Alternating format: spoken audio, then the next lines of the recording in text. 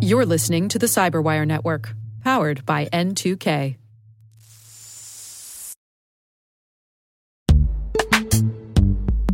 This episode is brought to you by Palo Alto Networks, the leader in cybersecurity.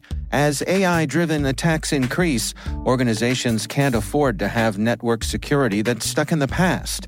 Discover how Palo Alto Networks can help you predict what's coming and proactively secure against it with a zero-trust, AI-powered network security platform built to secure whatever, whenever, wherever. To learn more, visit paloaltonetworks.com/network security platform.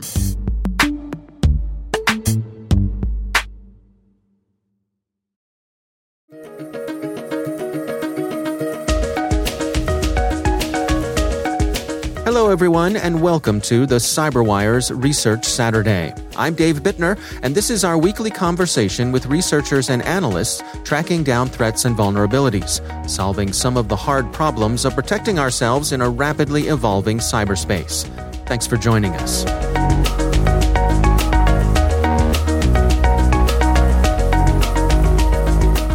Every year we do a report on our activities from the previous year.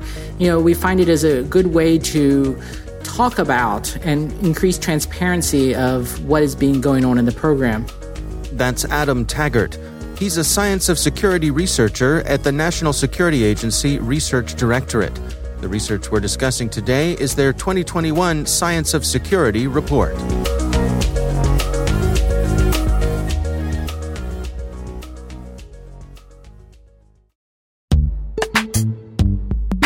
Imagine a world where you're always one step ahead of cyber threats, where your defenses are impenetrable because you see what others don't. Welcome to Team Cymru's Threat Intelligence Solutions. With real-time access to the world's largest threat intelligence data ocean, they enable you to turn the tables on attackers. Transform your security from reactive to proactive through accelerated threat hunting and incident response, made possible through automation. Empower your team with visibility and insights to start defending your organization like never before. Team Cymru. Be the hunter, not the hunted. Learn more at team-cymru.com/cyberwire. That's team-cymru.com/cyberwire.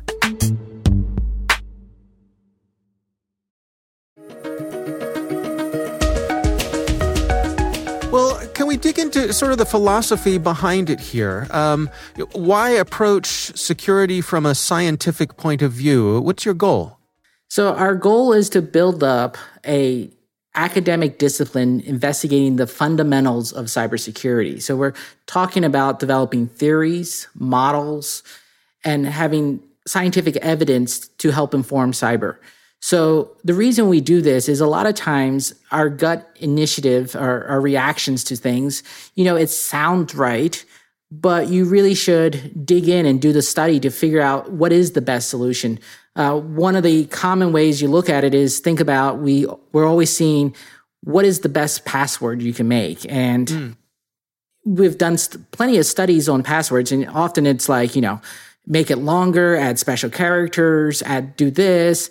But the science says that doesn't actually fit with how humans remember things. So you get all these other parts involved in it. So in the sense, we want to really know the nature of how all these things fit together. So that way, when we provide advice and provide technology to solutions, we're confident that it's going to provide a good solution. So is this largely a matter of having a good amount of rigor behind the work that you're doing, good scientific principles? Absolutely. So we're very much doing rigorous work, stating your assumptions, testing those assumptions, trying to validate what you're doing. So that way you're not just creating something that sounds right. Let's test it with the real world to see if that is the actual solution. Well, let's go over some of the details here of the SOS initiative, the Science of Security initiative. You sponsor several different groups that you call lablets. What is that about? Can you describe that for us? Sure. Lablets are small virtual labs at leading American research institutions, our universities. And the idea with a lablet is we don't want to just create a good research lab. We want to have it to be multidisciplinary. So it's not just a computer science activity or electrical engineering activity, but philosophy and psychology get involved and actually pull the questions apart and actually really dig into it. And the other aspect of the lablet is that it brings in other institutions. So we wanted to have not just one, or in our case, 6 really great places. We want to have them bring in other institutions, other researchers, professors, graduate students together to really, have that vibrant discussions and research and collaboration. So be able to use the scale that these universities and institutes bring to the table, their own resources, their own network of folks who can help with these hard problems. Exactly. Well, let's go through some of those organizations. Who is in the lineup, and are there any particular specialties from each of them? So let's just go through it. We have Carnegie Mellon University out in Pittsburgh, and they're very much in scalability and composability, like looking at like programming languages, and the other aspect is like doing long-term human behavior studies. So we can get really new perspectives from that. We have Kansas University, and they have specialty work. They're very much in cyber physical systems, and one of their big projects is trying to have computers be able to prove that they are what you think they are, not just who they are, but they're running the right type of software, they're in the right configuration, and those attributes that you care about to secure a system. We have a lablet at the International Computer Science Institute, which is a research organization in Berkeley, California, and they're connected to University of Berkeley, and they are bringing much more on the privacy aspect of it, because in the privacy, you look at all these things and of like, how is information flowing? What are people doing with your information? And they have quite rigorous resources to actually bring privacy policies into understanding contextual privacy, because it's not just what the information is, it's how it's going to be used. And that really brings changes to how people perceive things. In addition, they have a really robust test bed where they test thousands of Android apps to see if they're actually following these privacy policies or doing other types of work. We have a lablet at NC State, North Carolina State University. And this lablet is really working on like norms of what are expectations of how information works. And one of my favorite projects they're working with in collaboration with Rochester Institute of Technology is they've been working in those collegiate competitions to get a better understanding of how attackers attack systems. And finally, we have 2 more lablets. We have Vanderbilt in Nashville. And Vanderbilt brings an expertise in cyber physical systems. So all their research projects have a connection to those computer devices that connect between the physical world and the real world. So whether they're doing understanding how train control systems work, or how the power grid influences things through information, and then the actual, how the power comes together. And finally, our last one is the University of Illinois in Urbana-Champaign, UIUC. And they're very much looking at the resilience of systems, looking at how systems continue to work under compromise. We're not in a stage where if something gets broken into, we shut everything down, wait a few days, try to recover everything new. That just doesn't work in our world where everything is dependent upon these computer technologies. Right. So they're looking at those kind of tasks, bringing humans involved. How about uncertainty? Because a lot of our models assume we know everything, but we really don't. So how do you bring those into your modeling of what's going on? Now, to what degree are the lablets their own sort of silos, and to what degree do they interact with each other, if at all? So we really try to push them to interact with each other. Obviously, proximity to within the lablet creates good collaboration, but so we try to work on that. We have them meet quarterly where they can present on general themes. So sometimes we'll do a empirical study day of presentation. So all the different lablets talk about their work in that area, and they can build up a more robust connection there. And then we have our annual conference to bring everyone together. And we also have a continuous virtual organization, which helps how people have collaboration consistently over the year.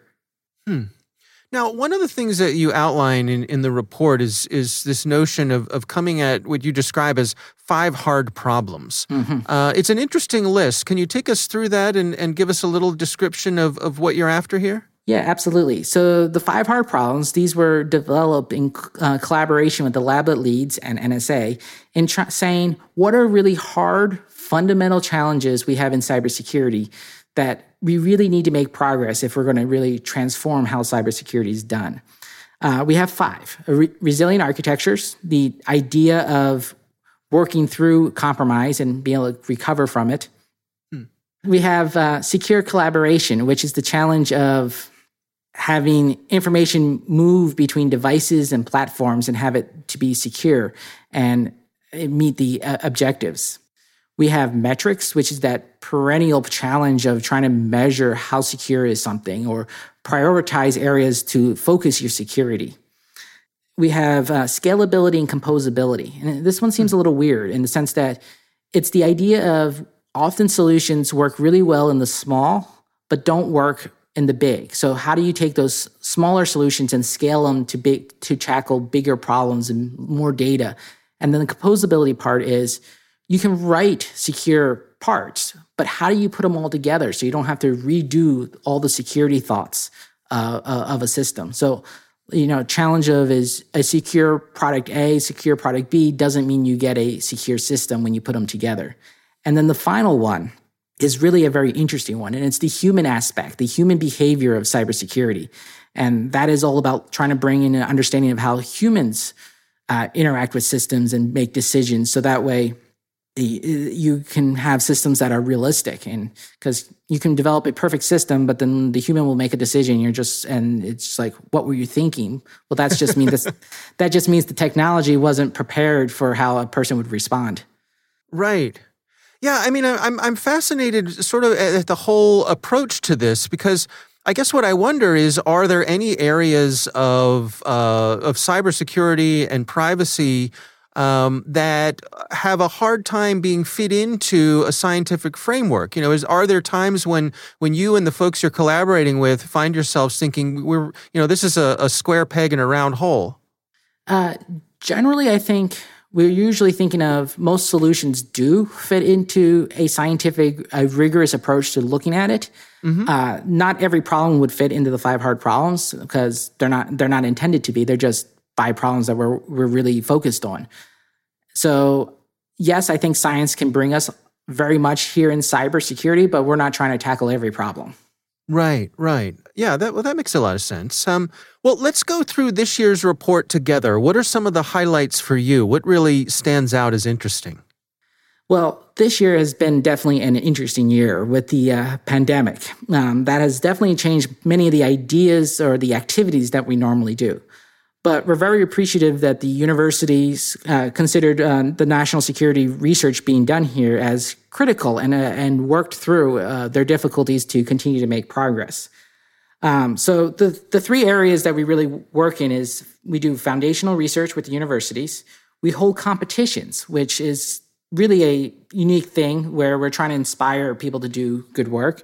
And then we grow this community because as good as having 20 people work on a project, 200's better and 20,000's even is the best. So let's just talk about some of the interesting research findings. So at Carnegie Mellon, we had this study of a long duration study of how humans have been working, making decisions in cyber. So they have gotten hundreds of volunteers and then they monitor of what they're doing. And they investigated the question of, we see these breach notification emails all the time. We get an email, our systems were broken into. For your safety, you should change your password. So they started looking at it as, what do people actually do with that information?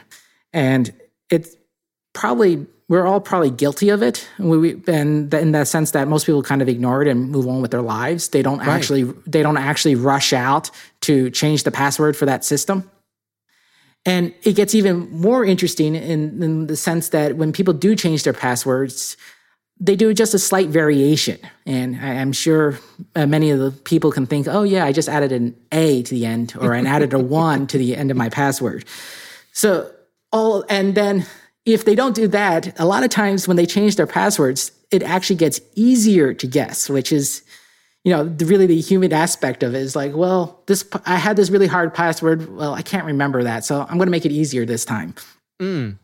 So you get advice out of this and saying, oh, maybe these breach emails where everybody's saying change your passwords all the time, people aren't really listening to it. So we need to have new effective ways of communicating. We had a study at University of Alabama, and this is one I've been working with, and they've been looking at it was, what is a good research paper? What do you put in it? And you're like, oh, that got to be challenged because every paper is different. But there's certain attributes of a paper that you really want to see. Do you want to see the assumptions? You want a clearly laid out goal and approach. And so they've been working on this question for a few years. And this past year, they have done an open expert elicitation. So they went out and talked to experts in security research and says, what are you looking for? You don't want to just talk to the professors of what's going on. You want to talk to the engineers who actually have to make use of the papers and say, is the information in here useful to you? And one of the things that they often find is papers struggle in understanding the validity of their research. So what are the flaws in my analysis that you can not trust my research? Or what is something going on outside of my research that influences my my research? So, you can think of it as like, what is just the limitation? Like, I want to make a big claim, but really my big claim isn't so big. Right. So it's a matter of people having a natural sort of human biases? Mm-hmm. Yeah. Yeah, exactly. So you'll have studies that will say we sampled programmers, but in reality, they all looked at freshman programmers in colleges. And you're like, well, does that really apply to somebody who's been a professional for 20 years? Maybe, maybe not. But you need to talk about it in your paper. I see. You need to acknowledge it. Exactly. So that other people know, that those challenges with it. I see. Interesting. What other things caught your eye this year? So there's a project at NC State that is really interesting. We hear the advice, patch, when there's a vulnerability out there for your software, patch. Patch now, don't wait, patch. And in reality, that is such a not scalable solution. You think of these, people who have large cloud presences. There's, I would say thousands, millions of virtual machines running on these computers. If you just took time down to patch, you're spending huge amounts of time to patch. And so people a lot of times just don't do it. And this research project's really been looking at, well, all right, let's make the assumption that you don't patch just because it's out there. You patch when the vulnerability and somebody's trying to attack you. So they've been developing those models and the sensors, so that way it detects and says, oh, you care about this now, so install this patch now. So that way it's you respond to what's going on rather than just being proactive and patch, which I know sounds really weird in the sense that you're like, why are you doing this later? But when you have so many machines that you're dealing with, you need to be able to prioritize. And the system helps you prioritize to saying, this is what you're going to be attacked on. Deal with it now versus this is not, they're not working on this one right now. Right. Like, I just imagine if you have a whole lot of, retail stores, you're going to prioritize putting security guards on the ones that might be in bad neighborhoods versus the ones that are in good neighborhoods. So like you say, you're sort of bringing evidence to the table. Exactly. Yeah. Interesting. Now, what does NSA get out of their participation here? The leadership role, what comes back to NSA? So coming back to NSA, one of the things about science security is this research is completely unclassified and public. So the results are going out in the leading journals, being presented at the leading conferences. So it's going out to everyone. So in that sense, as NSA works with people who use these results, these products, these ideas and concepts get put into products that the U.S. government incorporates and uses. So in that sense, it helps defend the U.S. government, and NSA is responsible for working on the security of national security systems. So having better things to build it with is a great benefit. More directly, we have NSA researchers called SOS Research Champions who actually stay abreast and work with the research projects. So that way they can get these ideas and incorporate it into their research and on NSA missions. So that way we can have the direct response and understanding internally. At the same time, we build up the base of the security technologies and even all information technologies in the country that help benefit our cyberspace and help make it more secure. Yeah, so it's really, is it fair to say that it's sort of a pure research effort here? It's aside from what's happening in industry with the development of products that people are selling. As you say, you're bringing scientific rigor to some of these questions without the veil of having to worry about marketing or profits or many of those things that the big providers they have to deal with. Yeah, absolutely. We're really looking at what is the fundamental value that you're providing. What can we do now that you can't do before, and release it as widely as we can. Whether obviously there's the IP issues and the intellectual property issues, but we want people to be able to use it and make benefit of it.